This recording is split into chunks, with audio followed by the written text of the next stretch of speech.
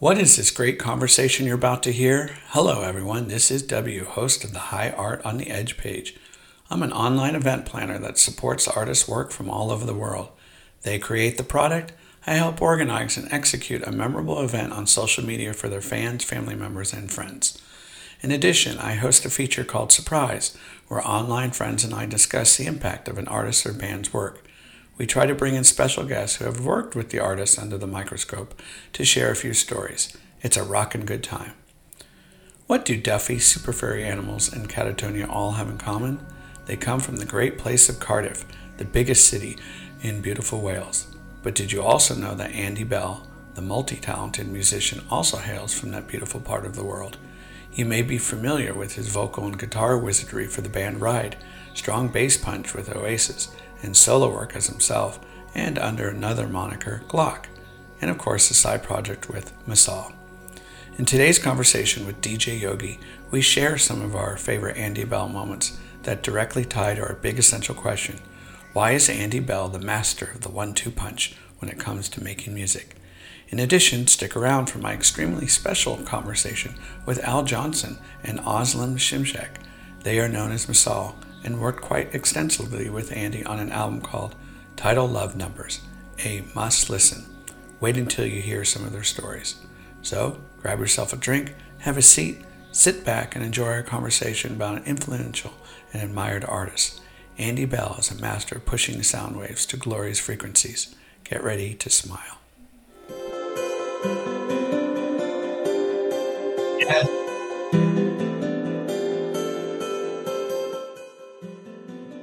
Hello, everyone. This is W, host of the High Art on the Edge page.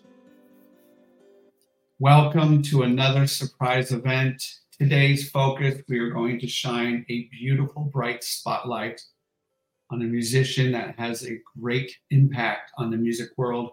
Of course, we're talking about Andy Bell from Ride, and we're going to explore his unique capabilities in creating melodies, harmonies, electronic sounds, you name it. To do that, I'm going to bring in a very special guest who I've gotten to know quite well over the past year. His name is DJ Yogi. Yogi, how are you? I'm good. Yeah. How are you, William? I'm doing quite well. You know, I'm super excited for this event because I remember messaging you a long time ago and saying, hey, I have this idea. Yeah. Let's kind of explore Andy's music because I know you're a big fan of his. And that seemed like months, and now we've arrived, and I'm super excited to unearth and unpack our opinions on his work. Before we get started, can you just give us a little update on how you're doing? How's any new DJ gigs coming up? Anything you want to share? Yeah. Well, just the other week, I had my first DJ set down in Edinburgh for film school. So local guys to you from the Bay Area, well, now located in LA. So they're touring their 7th album. And the album artwork, the photograph for the cover, is a picture that I took. So they invited me down to DJ. So yeah, done that. And I've got my Like a Daydream own DJ set here in Aberdeen. So my next one, I just started promoting it this weekend and getting the posters hopefully the next few weeks. The next one's on the 18th of November. Wonderful. So yeah, and I've got a DJ set this Thursday coming with an artist called Glock. Very nice. Very nice. So I'm the support act. Yeah. So just in case people don't know your DJing, your passion for DJing, just give us a quick little history and how you got involved with DJing work. Well, believe it or not, when I started DJing roughly about 1994, it was techno that I played. But I was like the only guy in those clubs wearing indie bands. And then I broke away around about 96 and started doing an indie night in a venue called Coffee Drummond's. And this is where I'm DJing back. I'm back there DJing. This is, I think, my 4th period of DJing there. So, yeah, So I started off with techno and hanging about with other DJs, and then started doing my indie shoegaze nights. But I've started doing some techno nights over the last year. I've started doing a lot more dancier stuff, electronica and minimal techno. But shoegaze is my thing. That's mainly my thing. Now, that's kind of your moniker, right? That's what you kind of branded yourself. So what is it about shoegaze music that speaks to you?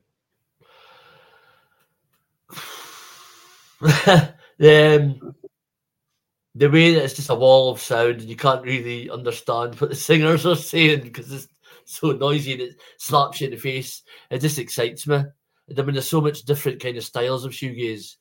You've got your dream pop, which can be a lot more female vocals, really ethereal.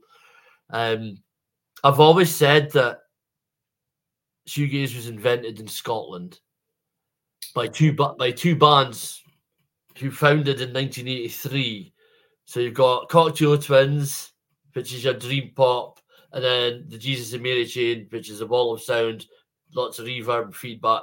Take that two sounds together, and that's shoegaze. So yeah. Do you actually know who actually coined the term shoegaze? Do you know who was responsible for that? It was a music journalist back in, I think, 91.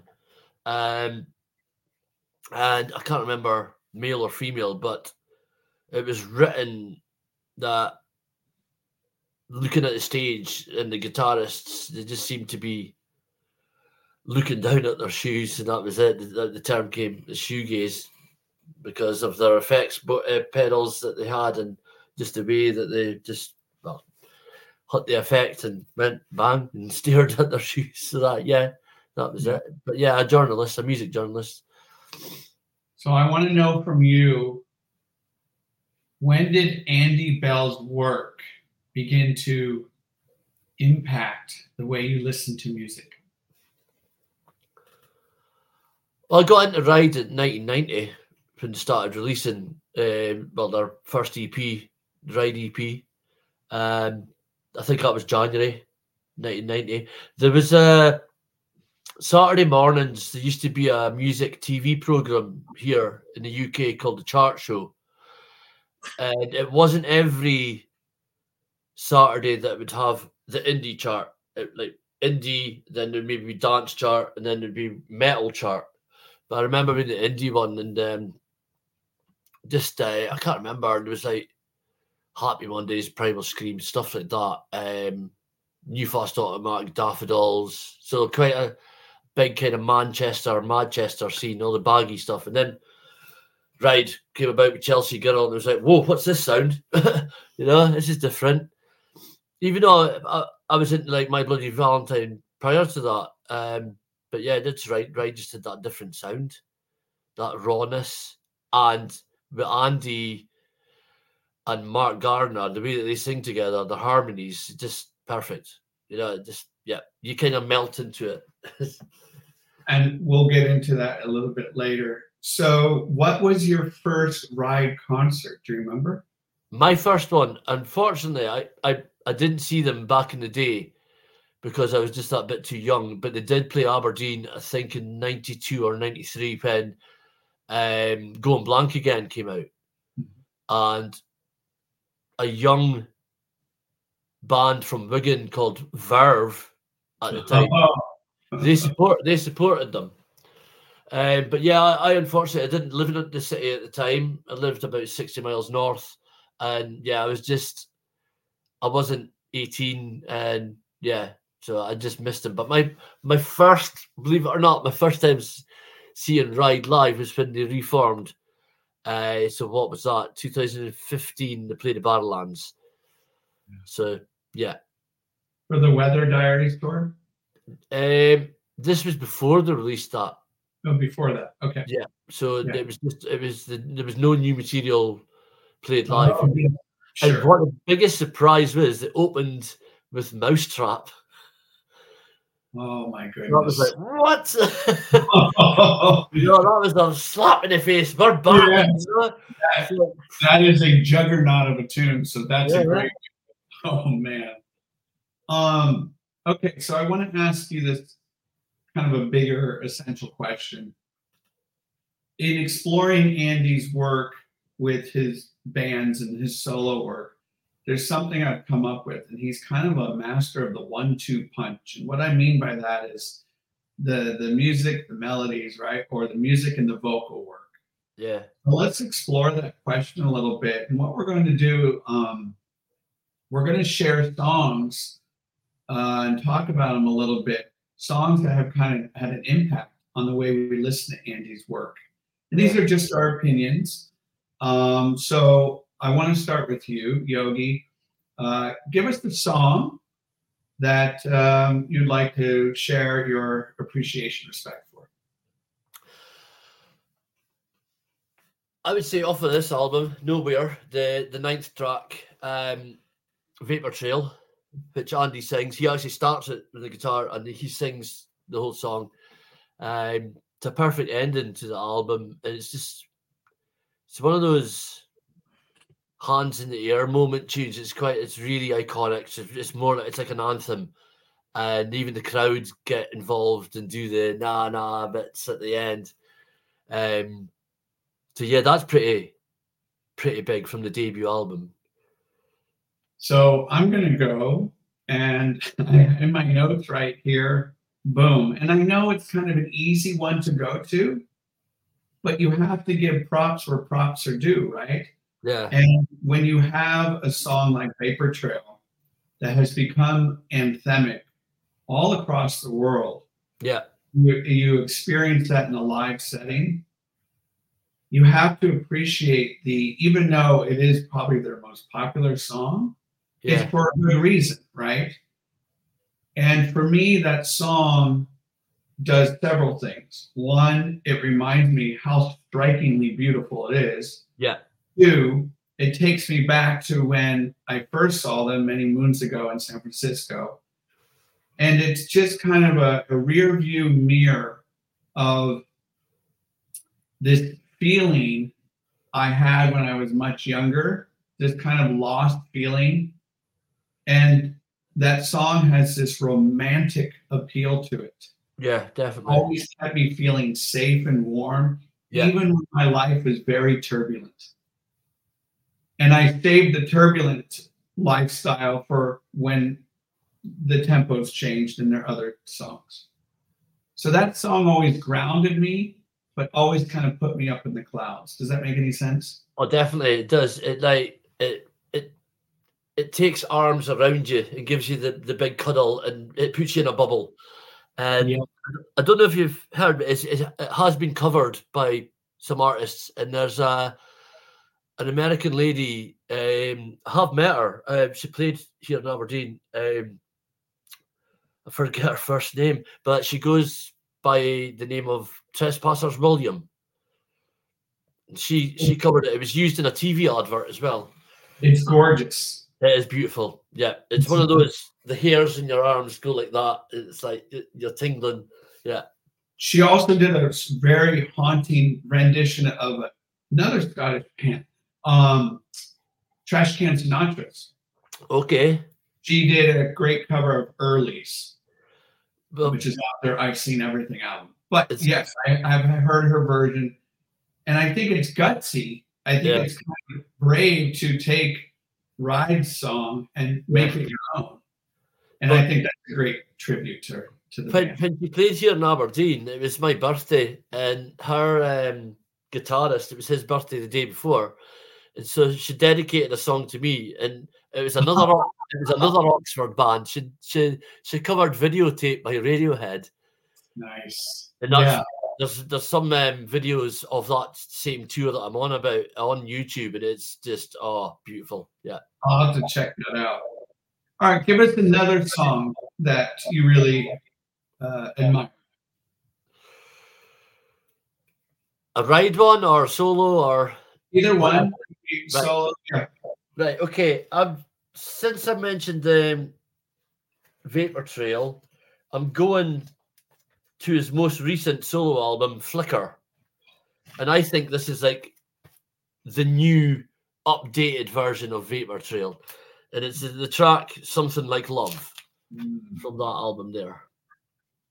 Yes. It's beautiful. Absolutely. So what is it about that song that speaks to you?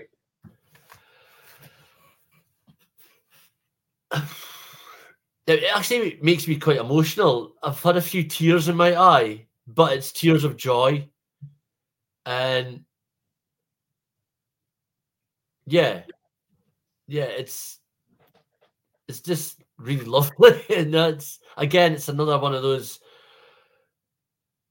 euphoria, arms in the air, and then it gives you a hug, and you're in that bubble. You know, but as I said, you cry, and yeah, it's tears of joy. It's just, yeah. That album is tremendous in the scope and the depth of it. So I'm my second pick is actually It Gets Easier from the Flicker album. I mean, if you look how many tracks is on the album, you know what I mean? It's I read somewhere, I think it was on online, and it's a perfect description of this album. It's Andy Bell's version of the Beatles' White Album. Okay, I like that. Yeah. That's a great description. So the track It Gets Easier, for me, that's one of his most beautiful songs. I love the electronic feel. I love his vocal melodies. Yeah.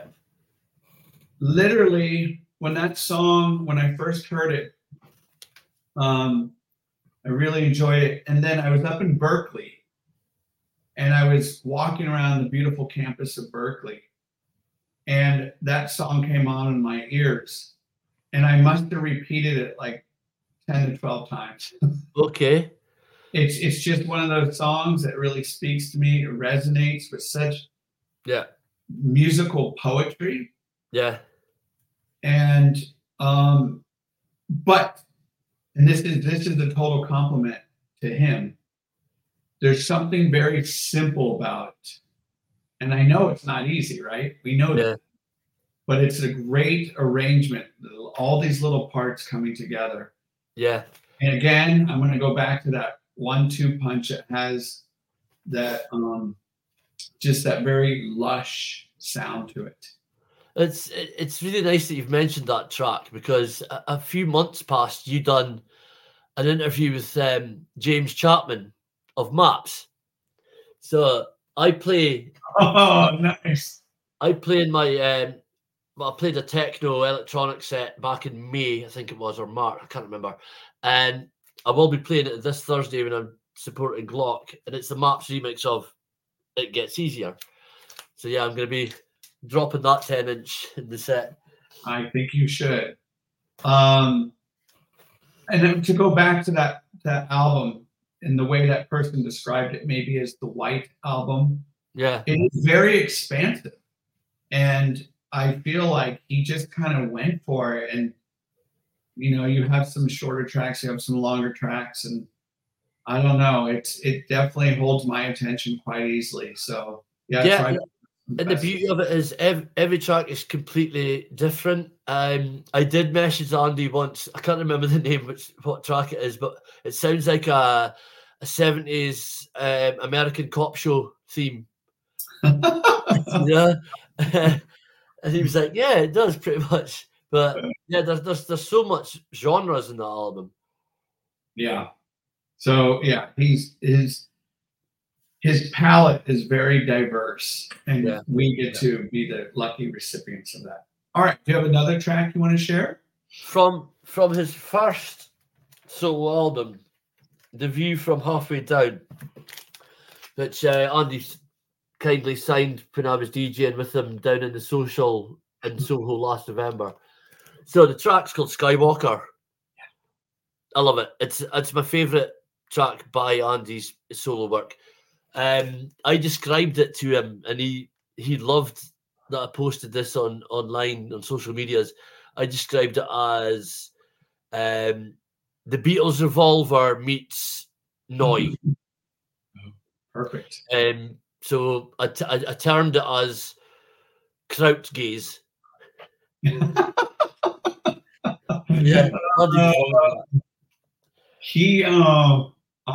That's a great pick, and I'm gonna go with my next choice being from that album, and that is no,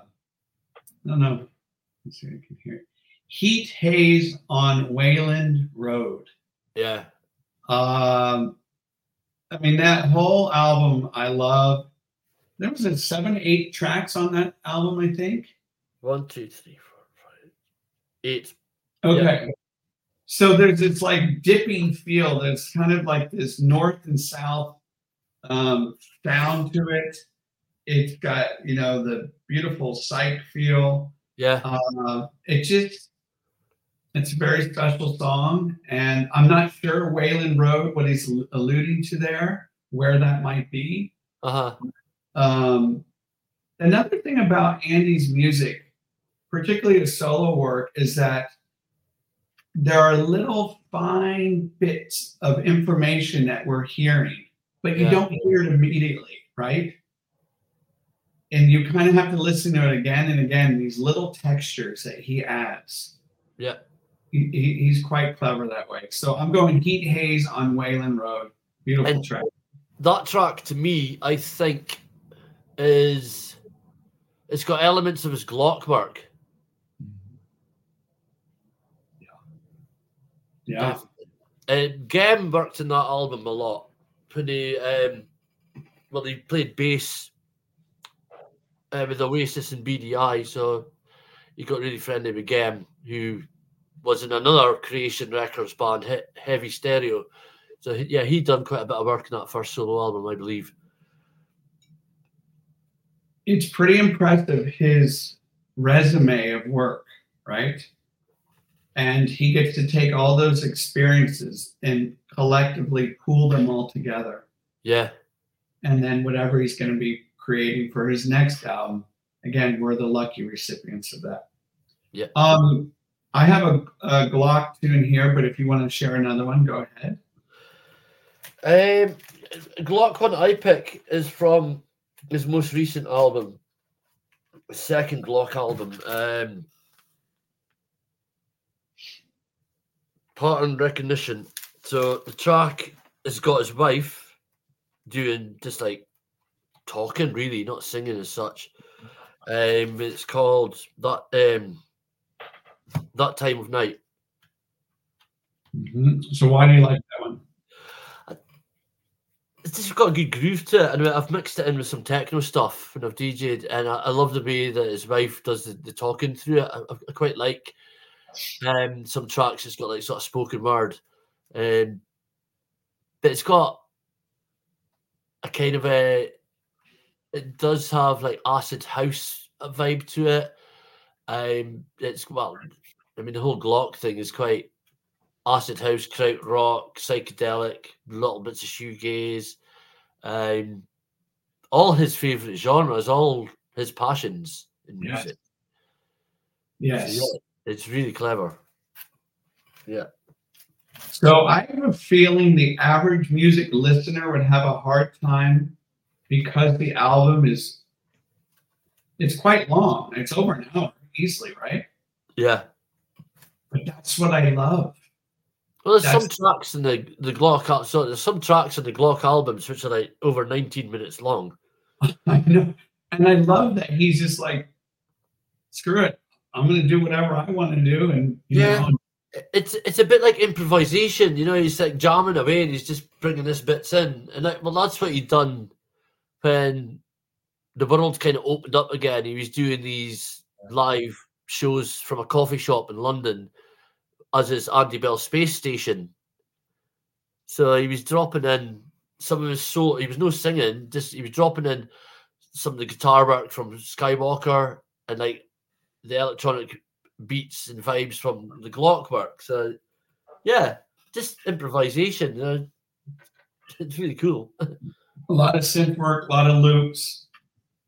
My track, one of my blue ribbon tracks from Pattern Recognition I put down is Kintsugi. Is that how you pronounce it?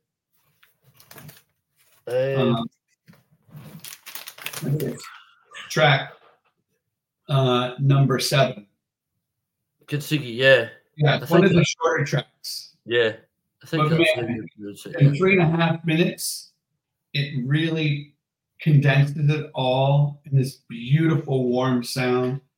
And that warm sound is kind of equates to his vocal work. Yeah.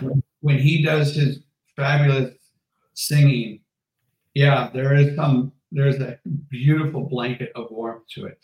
Yeah. That I feel like maybe people don't talk about enough about. I'm not sure. But yeah, that pattern recognition to me is just you sit down and you just kind of close your eyes and get lost in all of the kaleidoscopic sounds. Yeah. It's a great one. Yeah. Any others you want to share? Hey, how many tracks is that I've picked? 2 Glock, 2 solo. No, 1 Glock, 2 solo, 1 ride. Yeah, there's the last Ride album. This is not a safe place. I was lucky enough. It was the second time when the Ride reformed, and they played this venue called the Lemon Tree, and it was my second time doing an after show party for them. And I was fortunate enough to see them perform this track live. And it's Andy singing, and he swears in it. I like a swear word myself, being Scottish. But yeah, it's a track 15 minutes from the last Ride album, and it takes off. You know, it's like the guitar work. There's I don't know if I'm saying, well, maybe a touch of kind of Sonic Youth. Yeah. Because it's really fuzzy in your face guitars. But yeah, that track is really cool. I'm glad you picked that album. And there's a track on that album that I think is literally one of the most beautiful songs they've ever written. Let me guess. Future Love. Nope. That's amazing. And it's repetitive in its title, but I think they actually did a video for it. Very simple video. It's Clouds of St. Marie. Okay. Yeah. There is something that hits the jugular on that one for me, and it takes that very cathedral ascending sound to it. Yeah. It's just so beautiful and melodic and gorgeous. I've never seen them play that live. I don't know if they do play that one, but if they do, that's definitely an eye closer and just kind of lose yourself in that experience. Yeah. Which I want to talk to you quickly about their live shows. Yeah. So behind me is a poster. This is when they came to San Francisco last year for the Ride in Charlatans. Okay. And they're coming back again. They are. Lucky yous. I wish they would do it over here. They're coming back in January, and man, the cohesiveness on that stage when Ride came out.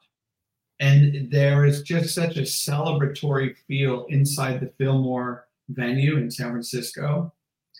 And when the lights went down, I mean, for an hour, maybe they played for an hour and 20 minutes. Just so solid. You could just tell that all that experience that they've been on stage together was manifesting itself beautifully. So I love their shows because you get lost inside all of that sound. But the sound to me, even when they do their big numbers, the big squalls, the big foot pedal sounds, it never irritates me. Yeah. So can you share with us just kind of again that Ride experience for you at a show? When I've seen them live, oof. Well, I know for a fact. I mean, I kind of. There was an interview with them when they reformed, And then the interviewer said, "What's it like now compared to like back in the early 90s?" And I can't remember if it was Andy or Mark that replied by saying, "We can hear each other now on stage." Better equipment, you know. It's Yeah. that does show. Okay, it's not. It doesn't like polish it. It's there's still that rawness there because they're in charge of their effects pedals and the guitars that they use, so they still have that edge. But there's just I would say they're tighter because they're maturer, they're older. Yeah, there's more emotion, I think. Yeah. You captured it beautifully there. And when Andy was on stage, you could just tell that there was a sense of wizardry going on with the way that he was working the guitar. And yeah. And you had mentioned it earlier with the way they harmonize together. Yeah. Andy and Mark's singing together is just beautiful. And all the ahs is just, yeah. It all comes together. It just, their voices work really, really well. So we've explored Glock, we've explored some Ride, and people forget that his stint with Oasis and BDI and all that stuff.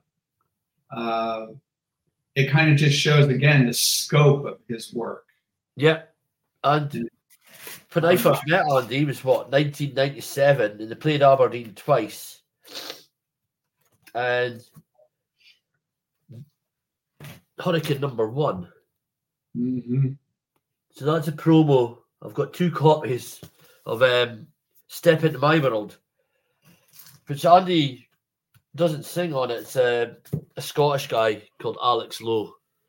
They released 2 albums, I think, because I saw them twice in Aberdeen. That first time I met him, I was invited backstage, and it was just a table full of free alcohol. So I'm like, okay. Me and Andy were getting on. So I stayed there for a few hours. And then I think it was a few months afterwards, they were playing in a bigger venue in Aberdeen called the Music Hall.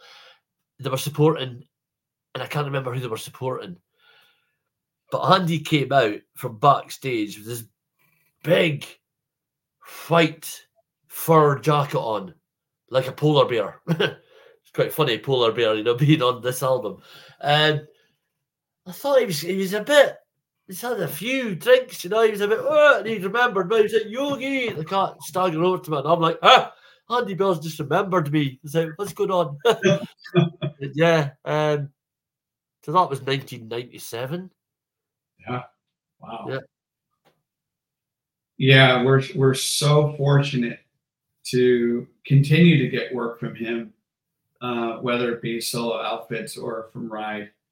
So yeah, I'm glad that I had the opportunity to meet you and obviously speak to you about an artist that we both greatly admire. Any closing thoughts, opinions, feelings on our tribute to Andy? Well, I know that Ride's got another album done. They're just waiting on the record label to say a release date. Yeah, so this Thursday, I'm the support for Glock, so I'm DJing with Andy, so I'm really looking forward. But we were messaging last night. I was sharing some records I'll be playing, and he said in a message, I'll be on the dance floor when I'm playing certain tracks. And it's quite funny because last November, when I had my first experience DJing in London, and it was the second day, the 18th birthday party for Sonic Cathedral Records, I was headlining, I was DJing after Andy in the Social in Soho. And what Andy was playing was a couple of records that I'll be playing this Thursday. So I thought, I'll play them because you'll love that. It's obviously tunes that he likes. Absolutely. So yeah, that is quite a big thing for me this coming Thursday because it's in my hometown. Yeah. So yeah. And can you remind people what time you might be on? I think 7:30. Okay. And I think Glock will be on about 9 p.m. I think. Okay. So yeah, that's this coming Thursday.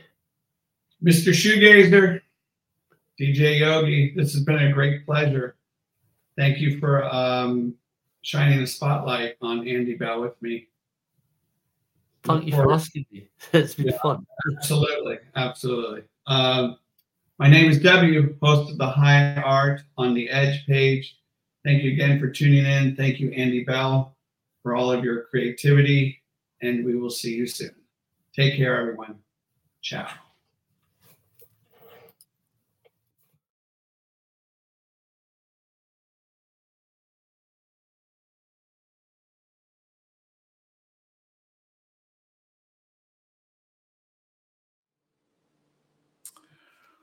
What an amazing tribute that was. Wow. I can't believe we covered all that ground with Andy Bell's work.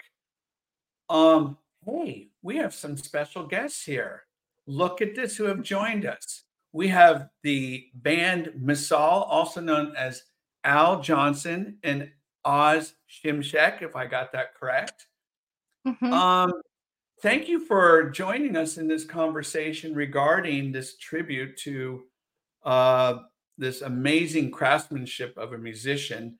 I want to get started with a few questions, and if you have any stories to share, that would be great. Let's start with this question in terms of how did your relationship and when did your relationship form with Andy? Sure. Yeah. So it's been a little while, about 3 coming up years. to 2.5. Yeah. We've lost count because of COVID and everything. But we sometimes play at a lovely little venue called Hot Box in Chelmsford, and it was what was the weekend called? It was called a Small Venue Week, where they put a big artist in a small venue. So basically, the venue contacted us and out of the blue and said that Andy Bell had been given the options of lots of local artists, obviously to support him, and he picked us. So would we like to come and support him that evening? And obviously Al and I were really pleased and over the moon about it, and that's kind of how it all began. So it was from that evening, from that very first gig that we supported him at. That's how we met him. Yeah. Also, right from the very beginning, he was really engaged in what we were doing, wasn't he? Yeah. Interested and wanted to know how we were working, sort of technically and with the harp and everything. Mm. So, it was obvious from the start that we were all going to get along. Yeah. What an amazing experience. What I want to also know is how familiar and how did you know Andy's work prior to your relationship?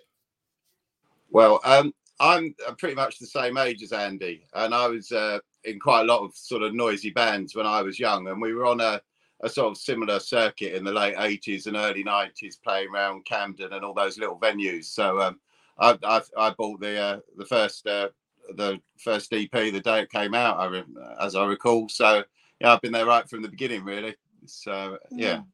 I don't think we ever played with them back then, but I played with a lot of their creation bands, played with House of Love and Boo Radley's and people like that. So, yeah, somehow I managed to skip a ride, but there you go. And what about you, Oz? So my story's a little bit different. I'm actually originally from Turkey, and back in the day, we had a very little influence from the UK. So we had when I was growing up, in the 90s and early 2000s, it was a lot of US influence and very little UK influence. So my introduction to Ride was much later, actually, when I came to the UK after 2005-06, meeting friends who loved Ride and got into their music then. So yeah, a much later introduction to shoegaze as well. Yeah. Yeah, and when I speak with many artists, they, particularly in the shoegaze dream pop genre, Ride always comes up in terms of influences or first memorable concerts, what have you. So, yeah, it's pretty amazing, that legacy. Yeah. How did Masal, and how did you unite forces? So you met, he was impressed with your music. What was the next step? So it all happened really from that night. So that evening, it was a done deal, wasn't it? On the night. So yeah, we basically, so we supported Andy, and at the end, I think even before, while we were sound checking, Andy came up and had a go on the harp, and we had a lovely chat about instruments. Obviously, I'm really interested in what he does. You know, it's the guitar, it's not my instrument, but you know, the pedals that he uses and all the effects that he uses. So there was that initial connection anyway. And then from there, I think at the end, after he played, you know, we obviously wanted to say congratulate him for the evening and just had a chat with him. And at that point he said, let's keep in touch and let's do something. So we did. So it was you know, got in touch with him after, and it was a very organic, slow process of just sharing lots of music that we loved over WhatsApp, our little group, because it was into the second lockdown, wasn't it? Yeah, it was. So I think things were still not quite right out there, you know, and obviously venues were opening up, but we weren't quite freely, you know, out and about as such. So sharing lots of music, looking at influences, realizing that we had lots of similar interests in sound and where we would love something to go if we were to produce something together. And that's how it all started. So we swapped recordings. That was the next step. So we actually were jamming. Al and I were here in our studio, and Andy was in his. So we just swapped lots of different recordings and brought it all together. And Al actually did a lot of editing and a lot of looking into what we already had.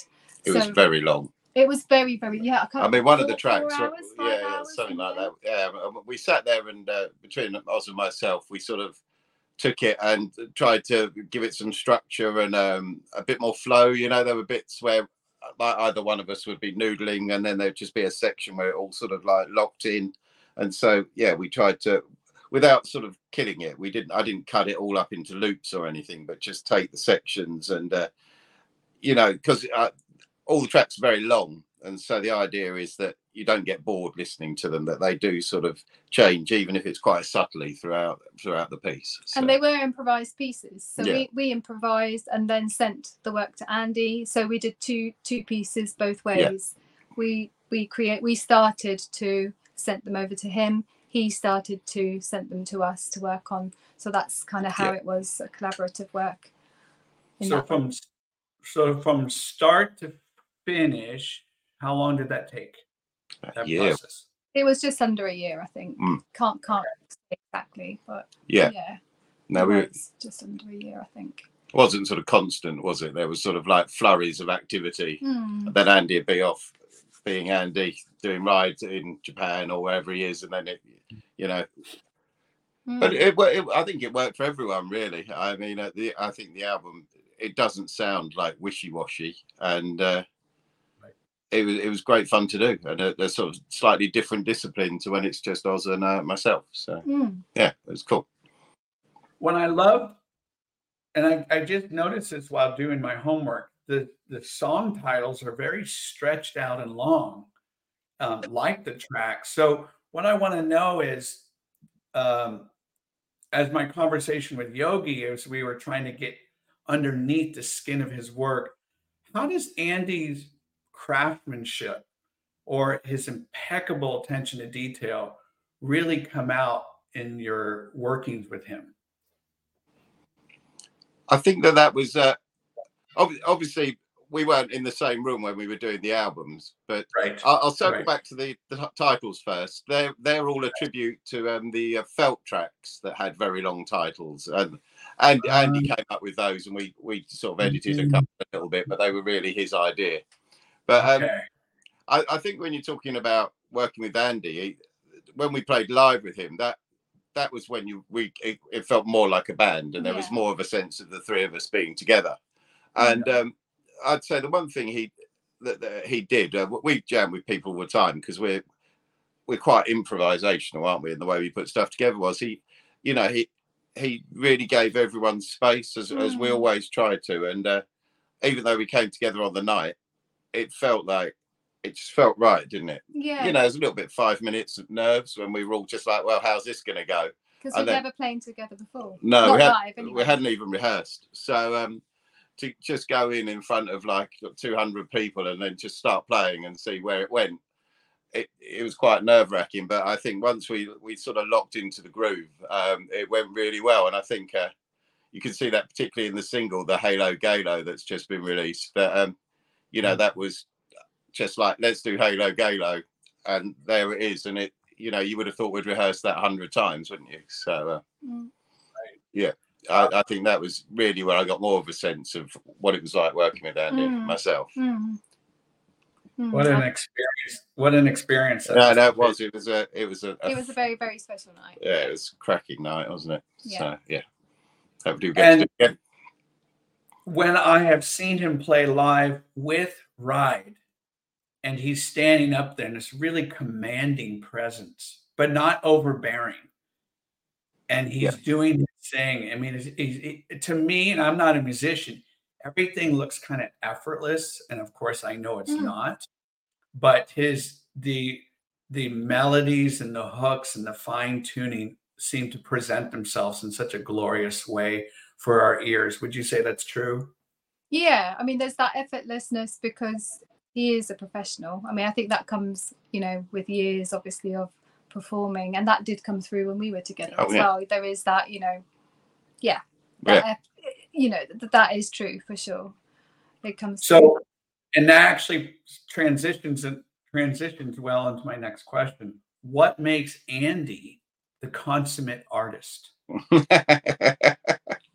That's a difficult one. That is a difficult question. I think that he's definitely got an ear for a hook, but like Oz says, that it's he's genuine. Yeah, he is genuine. He's genuine. There's no himself. artifice at all. And you know, we're nowhere near as well known as Ride or Andy in any of his guises, but he always made us feel like. And that was the one thing I took away from it, that he was just really very nice. I have actually got that last story to share, William, with you. It was from the very beginning of when we walked in, and I think this sums it up for me for about his kind of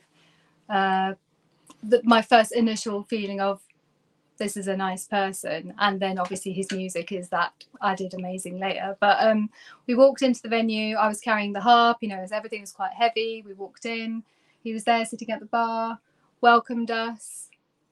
Hello, and then kind of we walked into obviously the stage area, and there was a lot of stuff to put onto the stage, and you know, he was settling himself, getting stuff ready. There was a moment when Al was on the stage, his back was towards us. I think he needed something. Anyway, he looked around, and our partners were there as well, and he just kind of signaled to his wife Sue, can you please give me something, you know, this bag. And Sue was actually busy and didn't hear him. It was just a natural moment of, you know, didn't hear him. And Andy heard him. And Andy actually went and got Al's bag, brought everything to the stage for him, handed it over.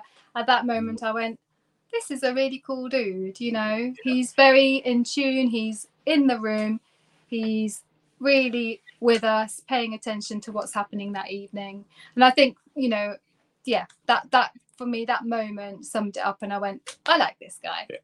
But relating that back to music as well, it's if you're not in the room with the other people and you're just there thinking that, you know, about what you're doing, like in any band situation, it's different when you're solo because you can do what you want, but you have to be there and like listening to what other people are doing and creating the space and then filling the space when it's left by the others, you know. And yeah, he is effortless. He can definitely play the guitar. Absolutely. You can say that. Are there any other, as we wrap this up, and thank you again for your invaluable time here, are there any other stories or anything else you'd like to share regarding your experience whilst working with him?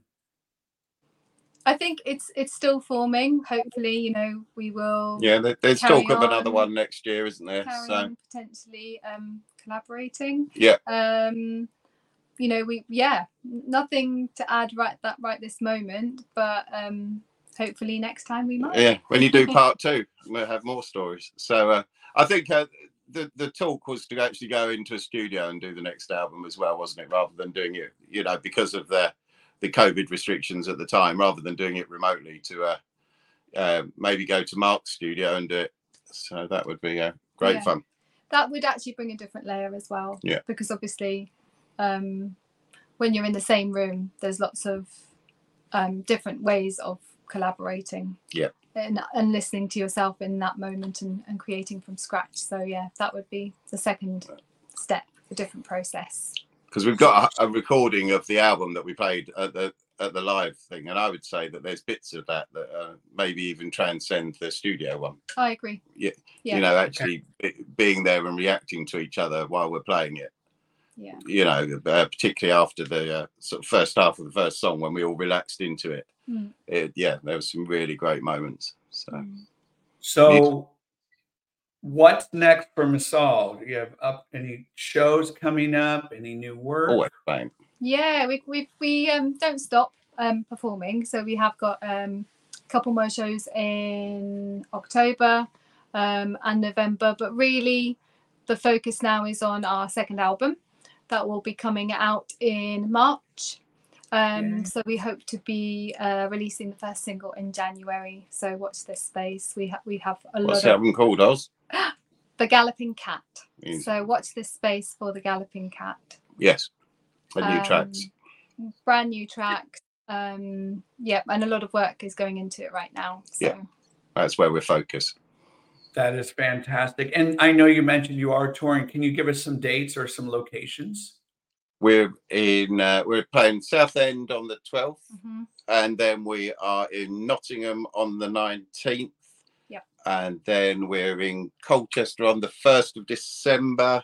And we really should have a list of them, shouldn't we? We should have had it in front of us. And then on the 16th of December, we're in Colchester again. We're back in Colchester, and we're just sorting out a new London date, hopefully before the end of the year as well. So yes. And then what's that I hear? You're coming over to the United States, over to the Bay Area? It would be nice, wouldn't it? But the trouble that I think all small acts have these days is actually stitching a run of dates together. We get plenty of gigs, but it's quite hard to say get 5 in a row in one place or something like that. We do a lot of traveling and coming back the same night, and then getting up and doing our boring day jobs and all that kind of stuff. So, which is the life, isn't it? But oh man. Well, Al and Oz, thank you so much for providing some insight and a lens into that experience whilst working with Andy. Super appreciative of your time. Much continued success as you continue on your path, and looking forward to this new album that will be released next year in March. We'll send it over to you when the press is ready. Fabulous. And I got to get over to the UK. I have to get over there. There's so many bands I want to see. For sure. Thank you so much. And we will talk soon. Take care. Brilliant. Thanks very much. Cheers. Take care. Bye.